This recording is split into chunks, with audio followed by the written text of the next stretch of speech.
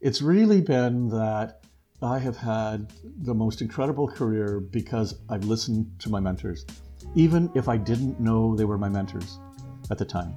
You know, people who were watching out for me, people who saw something in me that I didn't see in myself, who have sort of said, did you think about doing this? And if you didn't do that, you're going to be disappointed. And so when people ask me, how did I get to where I am today? And I do get that question a lot. I usually respond first by saying, I'm not dead yet, the Monty Python line. But the second one is that I didn't plan any of this. This is the Public Health Insight Podcast. Before we move on, it is important to note that the views expressed in this podcast are our own and do not represent any of the organizations we work for or are affiliated with. You're listening to the Public Health Insight Podcast, your go-to space for all things public health and global health, from the Sustainable Development Goals to the social determinants of health, as well as interesting dialogues about the diverse career opportunities that exist in these fields. Remember to subscribe to the podcast and leave us a rating on Apple Podcasts and Spotify so other people like you can benefit from our content. My name is Gordon, your host for this episode, along with my co-host LaShawn and a special guest who is a world-renowned expert in health research. LaShawn, what's up? Hey Gordon, I'm really excited to talk to this world-renowned expert in health research. What can we expect in this episode? This expert who we'll be speaking to is a senior ranking person at the Canadian Institutes of Health Research. And of course, we'll be speaking to them about how the process of research works, funding, and what are those research priorities that are out there in the context of Canada.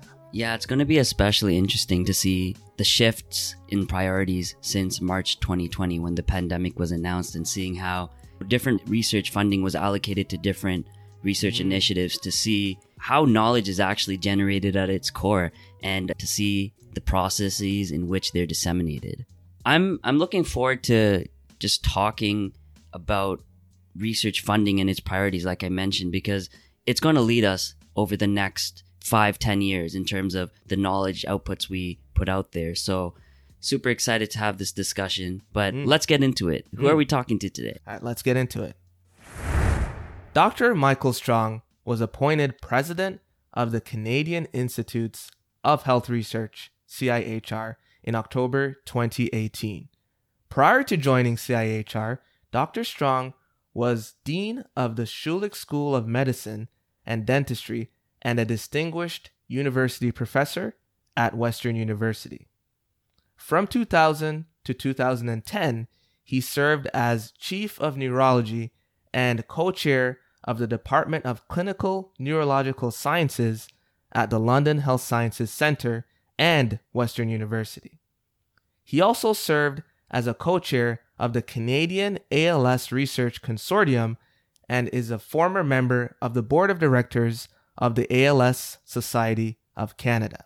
He is a recipient of both the Sheila Essey Award and the Forbes Norris Award, the only Canadian to have received both awards for ALS research. He was also awarded the Queen Elizabeth II Diamond Jubilee Medal in 2012 for his contribution to ALS research and care, and is a fellow of the Canadian Academy of Health Sciences. Dr. Strong, welcome to the Public Health Insight Podcast. Welcome. Really excited to chat with you folks. And so are we. So the first thing I wanted to get your thoughts on and learn a little bit more about you is, reading your bio, sounds like you had a very interesting journey to where you are now. So tell us about your story, about how you got interested in medicine and health research. So I've had a great journey, not over yet, as far as I'm aware. And I'm going to go right back to the beginning then. Most people don't ask about that. So in high school, I had a biology teacher, Dr. Prem Nanda. He had come over from India. And to this day, I don't know what his PhD and such was in, but he taught us our grade 13 biology. And he started a program that the government had actually begun at that time, where we could actually spend 3 months of the school year working in what was like a biosphere. And so in one of the gymnasiums at the school, there was this massive biosphere, and you could do work in the marshes, you could do whatever you wanted to do. You still had to attend some of your classes and such, but it was meant to be really this open concept learning type thing. And one of the projects that I worked on at the time was that he hooked me up with the pathologist at the local hospital. And that pathologist would let me look at slides of human brain tissue and such. And I started to get kind of asking questions around, well, why are there these layers? Why do we see the cortical layers that are in place? And so my little research project that I was working on at the time, and I had two of them, one of them was on, could you look at the different neuronal cell populations and their organization by different regions of the brain and differentiate those regions of the brain based on those structures, right? That sounds brilliant. Well, but on the other one, which was equally as much fun, my father was a microbiologist. And he had been in charge of quality control at the Heinz factory. But then he left that and he went to St. Clair College, where he set up the first program for food quality measurement. Remember, I was from Leamington area, big agricultural area for it. And he supplied me with the chemicals that I could make a meringue pie filling with no natural components whatsoever in it. And so as part of, at the end of all of this, right, when we were displaying, people were sampling these things. And the reason why I was doing it was that I was also a really big baseball fan, right? We would go down to Detroit to watch baseball games there. But part of the thrill of going there was to have one of these killer hot dogs. Just amazing. But if you ever looked up the actual composition of the hot dogs, you would soon realize they weren't that far different from what I was making at the bench to serve to people. Yeah, there's a madness that goes through all of this. And that was really the beginning of it. I often say to high school kids is that you have no idea where your mentorship is going to come from or who's going to get you started on a path. But there was one teacher to this day, and it was amongst a group of really great high school teachers that really got me thinking about science was fascinating, right? There was things about the human body that would be really cool to understand. I went to Queen's and started my undergraduate in biochemistry. And I was one of these individuals that I wasn't really sure what I was going to be doing. I knew medicine was on the list, but I also loved phys chem, I loved organic chem, I loved analytical chem, and I loved biochemistry. I thought I loved math, but I soon discovered I didn't. So I did all of those in my second year. I was one of the really rare people that they would allow to do the third year biochemistry in their second year. And so my doors were open, and then I got into medicine. And I have to say, it was really interesting because in my training program, we could do electives. But just prior to going off to elective, for whatever reason, the chief resident, Paulyston, I still remember him to this day, had taken a real shine to me. Like we used to, at some other podcast, we'll talk about life as a medical student. It was a great experience for other reasons sometimes. But he would take me around to see really interesting cases. And so one day he took me to see a case on the ward, and he said, Mike, you're never going to see this again. And at that point, Denis White, who was just this amazing Queen Square trained neurologist, was on the ward and came to join us for it. Now, Denis White had this old Queen Square hammer, which I'm sure went back to biblical times. Because whenever he would hit somebody, because I had a Queen Square hammer is to test your reflexes, right? Every time he would hit somebody's knee or elbow, I swear there was a little cloud of dust that arose from his hammer. It was that old. And they showed me a case of Lou Gehrig's disease. And so immediately following that, I went to Denmark for an elective for 3 months there. And this was to a center that I was going to do some neuromuscular, just following around for it. And I saw case after case after case of Lou Gehrig's disease coming in, which really sort of troubled me about the state of Denmark, to use a pun, I guess. But then I soon quickly realized that what a population referral center was like, because it was a national referral center for all of this. But I had been taught that this was an extremely rare entity, and here I was seeing tons of it. And I started to get interested in, so what was the epidemiology of this? Why was it that this was happening for it? And then after that, I came to London here to do initially my medicine training, because that's the way we started in those days, and then switched across over to neurology training. And this was the mecca of neurology training in North America at the time. Henry Barnett or Charles Drake. The list just goes on. It's just an amazing, amazing cadre of people. And one of them was Arthur Hudson. And Arthur ultimately became a mentor, a real mentor for me. I'm the Arthur Hudson Chair in ALS research at this time. And it was Arthur who, when I was just starting off as chief resident here, in front of the nurse's desk one day to me, and Arthur was the quietest, most polite, English-trained neurologist, really a gentleman, like a gentleman's gentleman. And here I am, chief resident, standing in front of the nurse's desk, all the other residents around, and he says, Mike, if you don't go off and do a postdoctoral fellowship and do something, you will have wasted your career and your life, and you will regret it till the day you die.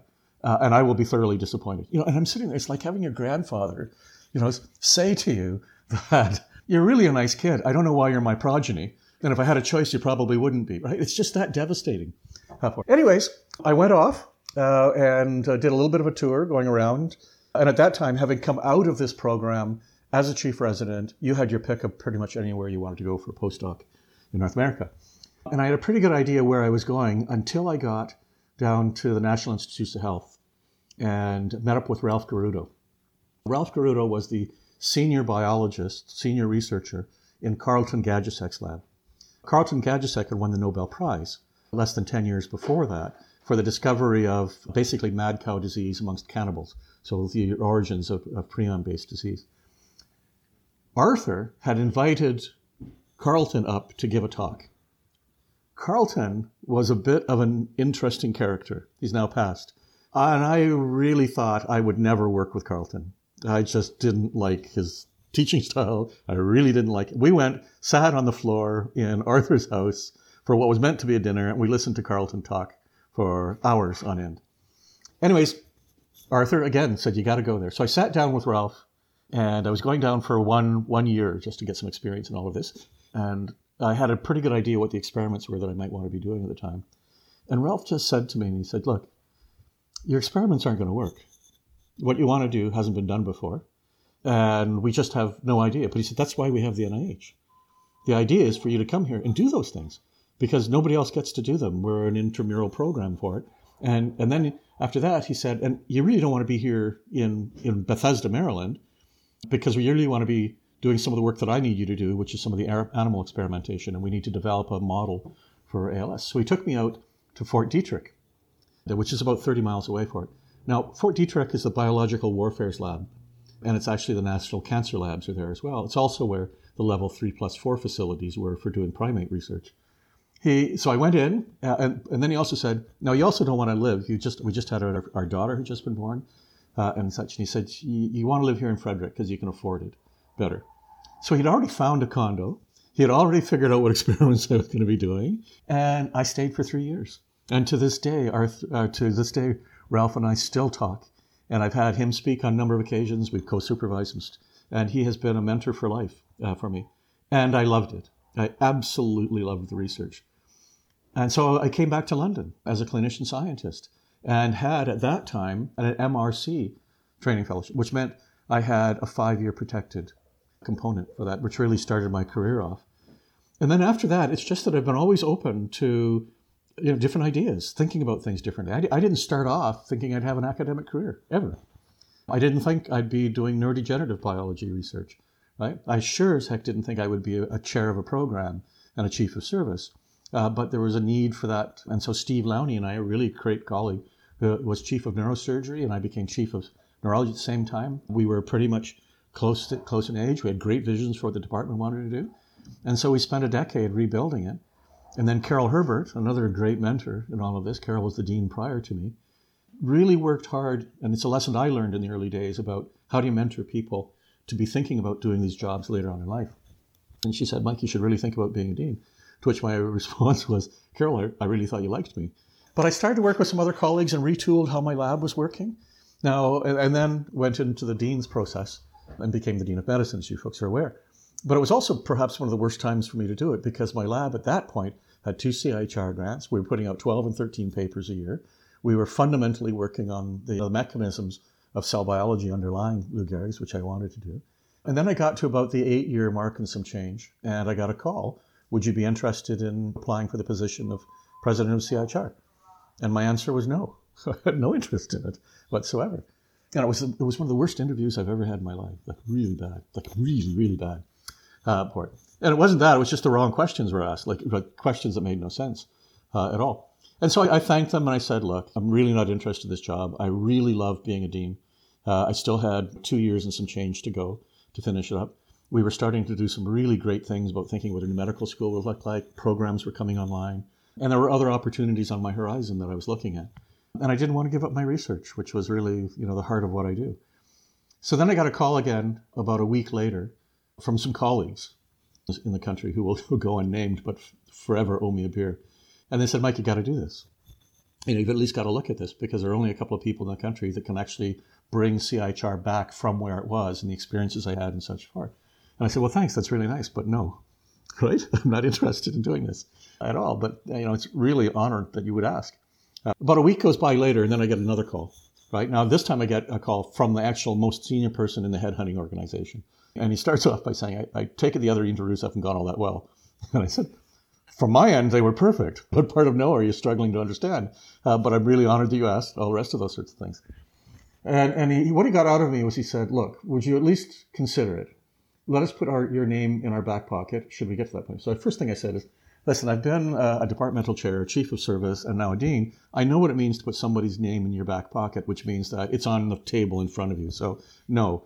But here's what I'll do. I was headed off to my mom's house.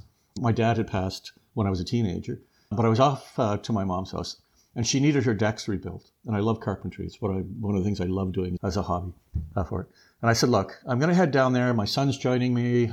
Wendy and I will chat about it. And I said, I'll think about it while I'm doing this, because I'll be there 2 weeks, and it's kind of nice to do that. So I came back from that. I built the deck and all the rest of that. They didn't call. And I thought, this is terrific. This is terrific. This is exactly what I wanted. A few weeks go by, and then I get a call. We've changed the deadline for application to accommodate you, should you have had favor, right? There's a long story after that, but that's just how I got to this. It's really been that I have had the most incredible career because I've listened to my mentors, even if I didn't know they were my mentors at the time.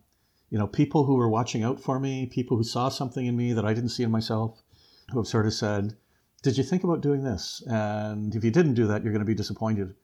And so when people ask me, how did I get to where I am today? And I do get that question a lot.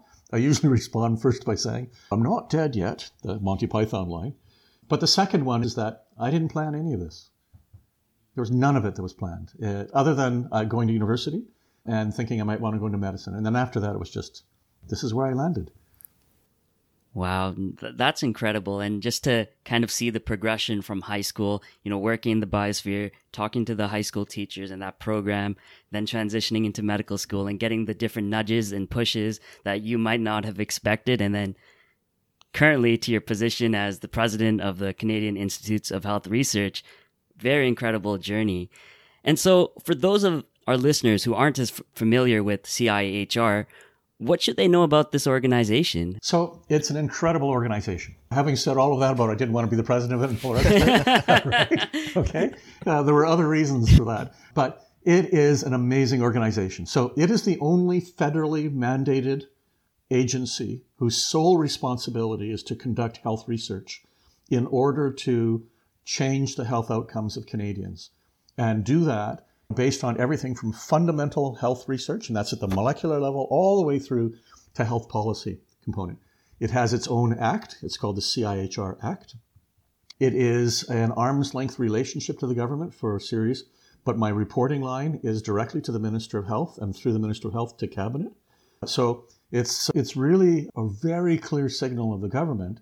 Now, it was preceded by the MRC, the Medical Research Council of Canada, and Henry Friesen had the amazing foresight back in the late 1990s to say this needs to be bigger than it is. And that's how the CIHR came to be, and with all of its various reaches. But it is this incredible organization that's really there to help serve the country through ensuring that we're funding the absolute best research in the health research sector that we possibly can. Yeah, and more specifically about your role as president, what are some of the things you do on a day-to-day? I'm sure it looks different every day. Well, I start by making the coffee. Same with me. Yep, I got to start somewhere. I've been lucky throughout the entirety of my career. I have never had a job where the 2 days are the same, ever. And this is no exception to that. But in sort of global packages, and I divide it up into kind of like 3 different parts when people ask me. So the first part is that as the president of the Canadian Institute of Health Research, I am what's called a governor and council appointment. So I'm appointed by cabinet. And I'm appointed to the level of a deputy head. So when you think about deputy heads, you think about deputy ministers, about presidents, about agency heads, and so on for that. And so we are of the government of the country. So on one hand, I am there to ensure that the health agency is also reflecting in its research initiatives the needs of the country as they are seen by the government. And we'll talk later about the pandemic, but there's an incredible example of where that role comes first and foremost to it. The second is that I have a responsibility to ensure that the research programs that are delivered in this country are fair, are transparent, are equitable, are progressive, that we are moving forward. And there's a variety of ways in which we do that. I have a budget of around $1.3 billion to do that on an annual basis. And then I'm also the CEO of an organization that has almost 600 of the most amazing people I've ever worked with. Almost 2/3 of them have advanced degrees, and those, everybody, 100% of them, have a love of health research and what we're doing, which makes it an absolute thrill to work there. So every day I go in, something from each of those pots is being dealt with, right, for it. So it's probably easier just to say these are the big pots rather than, right, because there are so many different faces to them. That's amazing to hear about, in just hearing your passion throughout, even though you gave us that interesting story about how you reluctantly took the position and now you're enjoying the contributions you can make to the health of Canadians. Can you describe some of the work that CIHR supports and what are those pillars that CIHR focuses on? Yeah, and so it's interesting. So the 4 pillars, in some senses, it's always been unfortunate that we called them pillars to begin with, right? Mm-hmm. I would have called it, the 4 themes, the 4 integrated themes of what we do across the board, because they all line up. So from the very earliest part of fundamental research, what's the biological and molecular mechanism X, right? What might that be? Down to DNA methylations, looking at animal modeling and such. So the real foundations of science moving forward. But that science and the foundations of it move forward to how do you translate that into clinical research, right? Which is what people would tend to call the Pillar 2 component, through to into doing the clinical trials types work. And then how do we actually use that to inform policy? A really critical component of it. I just returned from the prairies last night, having spoken all week at different universities about what is the vision of the new CIHR. Well, the vision of the new CIHR is the vision of the original CIHR, which is that we fund the very best of research across all of that in order to try and deliver better outcomes for Canadians. Now, at the end, one of the areas that I really need to develop further in that is that how do you know, and this is where your program and the training that you folks have, how do you know you have better health? Like, how do you know that? And CIHR is not traditionally an agency that funds and follows or funds and fosters. We've just sort of fund and disappear, and then just hope everybody does what we said they were going to do and what they said they were going to do, which by and large everybody does. As a scientist, you just do the best you can, right, for it. But increasingly, we're turning to the question of what's the evidence, right, that we are making an impact, and particularly as we look at our strategic directions for it, generationally, right? Nothing we're going to do is change things tomorrow. That's rare. It happens. My example there is just look at the RNA-based vaccines. I love saying to my colleagues at the ministerial tables and such for it, isn't it amazing how fast we came up with an RNA-based vaccine on the basis of 30 years of basic cellular research? And isn't it amazing that 20 years ago, Canada, Peter Koulis and his work discovered nanoparticles to administer things? You couldn't have the immediate outcomes we had in terms of bringing an RNA vaccine if you didn't have the generational work that went on beforehand for it. So for me, it's all about how do we ensure that we're fostering that? And I have multiple ways of doing it by these different pillars or the continuum. I'm glad that you brought up that point, because many people think of research as being primarily focused on, the clinical setting. So could you talk more about the health systems wide research or population health research and where that fits in CIHR? When CIHR was first formed, right, so we go back to 2000, so 22 years ago, we've been through our childhood. We had a bit of an interesting teenage years, as teenagers always do. And now we're back into, the parents actually knew what they were doing. So 20 and plus for it. So if you go back and look, when the CIHR was originally set up, at that time it was called knowledge synthesis or knowledge translation. It's now called KPMB, called knowledge mobilization. Canada was burning up the pavement. Like, we were world leaders in knowledge synthesis. And there's lots of data that supports that. And it's typical of Canadian research on rather thin funding. Traditionally, we're recognized as really being strong researchers using, like every penny. And then over the course of the next 20 years, it's not that we lost that expertise in the country. We've got great people in that. We failed to clearly continue to support it, to build further. And so one of the things that we heard very clearly as we were developing our strategic plan was that we need to get back to some of our roots. We need to get back to really understanding, what does a learning health systems mean? And so you'll see that just this spring, in fact, I took my research portfolio, which was the single large portfolio that does all that granting, and I split it in two. I still have a vice president of research programs, so Christian Baron, who's joined us out of McGill, to do that, and a brilliant microbiology researcher, great experience, and will help as we're moving forward on some critical questions around what do our programs look like and how do we deliver them and what are our foci there. But what we made a split to was a vice president research learning health systems, very clearly delineating that we're back. And within that, right, is we've got our brand new clinical trials fund, which is meant to develop ultimately a pan-Canadian strategy for the delivery of clinical trials research in this country, all the way from nascent molecule all the way through to looking at how the trials impacted on health populations. We have the Center for Research into Pandemic Preparedness and Health Emergencies, brand new, came out of the pandemic, right, is sitting within that. Our patient-orientated research network, which was called Strategic Patient-Orientated, is now simply the whole package is called Patient-Orientated Research. Our research ethics is all buried within all of that. So one of their very first tasks is to do something that we haven't had for almost 11 years, which is we don't have a strategic plan on knowledge mobilization for the CIHR. And so one of the very first things is to do that. Now, and this is coming to really answer your question. So why did we decide to call it a learning health systems portfolio?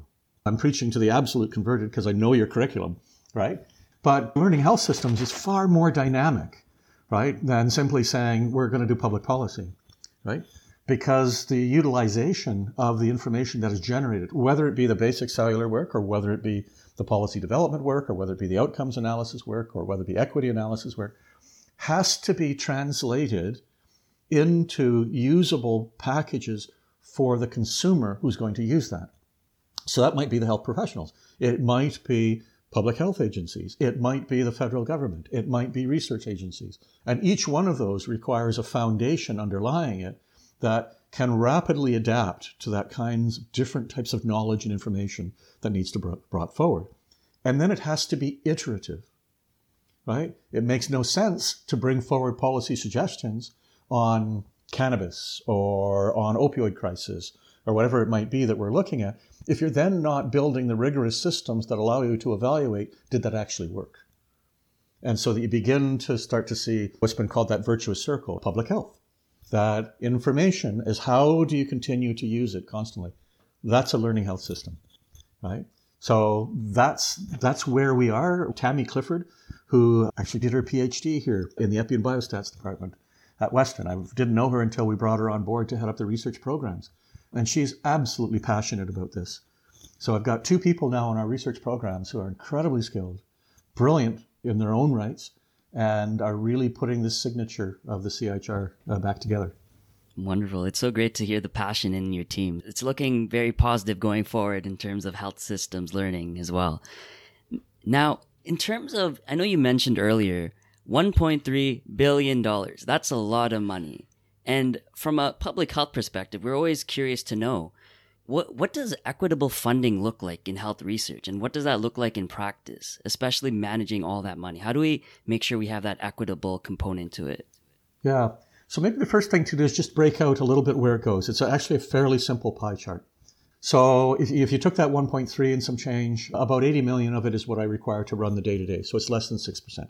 So we make lean look like, you're not kidding, right? So it's one of the issues that I have to deal with. But all the rest of the money goes to research, right, into the hands of researchers. So about a third of it, 31% of the funding, goes into what are called priority-driven or ring-fenced or mandate-driven initiatives. So patient-orientated research, the new center, right, HIV, hepatitis, initiatives that have come forward from the federal government's du jour that have been, we need to have research done in this domain. So a really good example of that would be, we're just finishing putting together what the Pediatric Cancer Research Initiative is going to look like. That was in the federal mandate and then becomes a mandate to the minister to whom I report, and now I have to deliver that. I can't use those funds for anything else, right? They're within that. So that 1/3 roughly are things that have really crisp terms of reference around them. We ensure that the appropriate competitions are in place. We ensure that the right evaluations are in place and so on. So that leaves me around 860 to be working with. And that's, again, divided into two pieces. The smallest piece of it, about 120 or so, is very strategic, and it's delivered through the institutes. Because remember, it's the Canadian Institutes of Health Research. And they're the same ones that were put together 22 years ago, something we're going to be looking at and making sure we've got right. But they are very strategic. They're very interactive. They make leveraging money look like a fine art. So they work closely with other agencies, other countries, right? So we might have a cancer initiative, or we might have something on mental health going forward, or children's health, or aging. And there's a whole panacea there that all link together to talk about what is healthy outcome. All the rest of the money goes out through our project competition, so the project grants, which we hold twice a year. And so those are the ones that everybody applies to. I did it for my career every spring or every fall. You're writing a grant to go in to be adjudicated by your peers. And then based on that adjudication and the scoring system that goes along with that, it's basically just we work into funding the top-ranked grants, and then they receive their funding going forward. So that's how the system kind of works. And speaking of grants, I'm aware of this Policy Research for Health Systems Transformation series of grants that was recently launched by CIHR. So can you tell us a little bit about how that came about and what the overarching goals of that series of grants are? Yeah, so that's a new one, right? That's come forward. And that really speaks to a terrific example of what can happen when you look at your scientific institutes, those 13. So this is Rick Glazier, right, who directs one of our scientific institutes, really that focuses on these kinds of patient outcomes, population outcomes. We have another one that talks about population policy, right, healthy cities, those types of work. So we have really nice coverage of the water on that front. But what Rick has really done is brought together this really innovative set of grants, which is meant to do exactly what the title says, to look at how do you actually bring about transformative research that informs policy. So let me give you one really good example, which Rick loves to do, and I'm not going to do justice to him explaining it.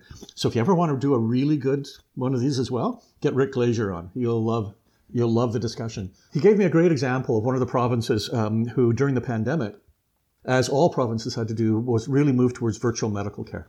Now, in the early days, when that first came on, even though we'd been dabbling with it as a country and there were a lot of really great pockets and research on it, this was not dabbling. This was full force because people could not come in to see consultants. Right? And what they learned was that for the vast majority of tertiary or quaternary consults, patients didn't need to actually be seen, right? Not with a hands-on sort of evaluative component. You could actually do that with a nurse practitioner in the room, or you could do it by directly questioning the patient. You could do it by having the data and the images sent to you. And then you can make decisions in real time as to whether an intervention was required at that moment in time or whether to put off. As we started to come out of the pandemic, what was clear was that was actually working really well. And it was saving tens of millions of dollars per quarter in this particular province for doing that. Tens of millions of dollars that could be fed back into dealing with surgical wait times, right, or other aspects for it. And so this research grant is really designed along the lines of the concepts that were learned in there.